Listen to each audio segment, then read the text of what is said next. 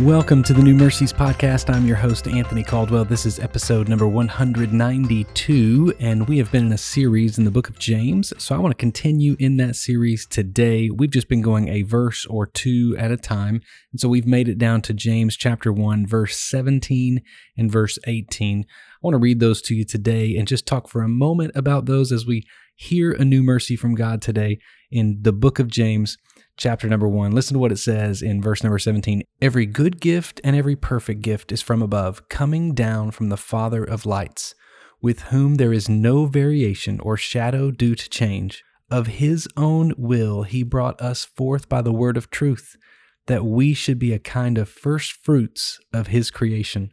The first thing we see here is James reminds us that everything that's good and perfect comes from above. So the gifts are good. Why are they good? Because they come from the good Father. It says coming down from the Father of lights, with whom there is no variation or shadow due to change. I love that picture that James paints of the Father of lights because there's no variation, there's no shadow because of a change. He is the one that produces the light. So if you know how light works, if you shine light on an object, on the other side of that object, there will be a shadow. Depending on what time of day it is where your shadow will fall outside. If it's in the evening or in the afternoon, the shadow will fall to the east because the sun sets in the west.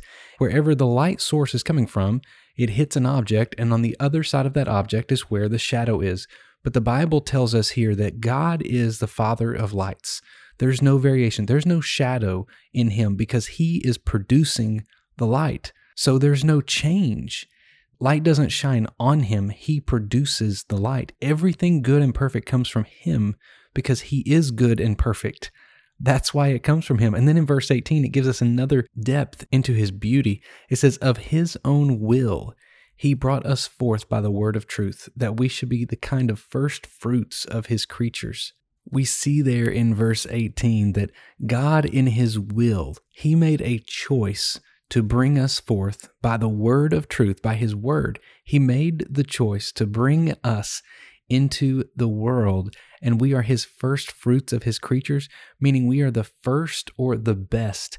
One of the things that I picture whenever God was making his creation, he makes everything with his imagination, right? And his voice. And he just says all of these things and they start appearing out of nowhere. And as he's bringing this word of truth together, he's bringing us and he builds us, he makes us, and he breathes life into us. He loves us so very, very much. I love how it talks about he is our Father. He's good. Everything that comes from him is good because he is good. There's nothing in him that's bad.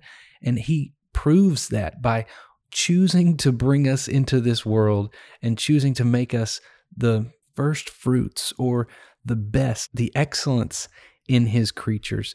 All of those he has created, you are seen as excellent. God made you. He loves you.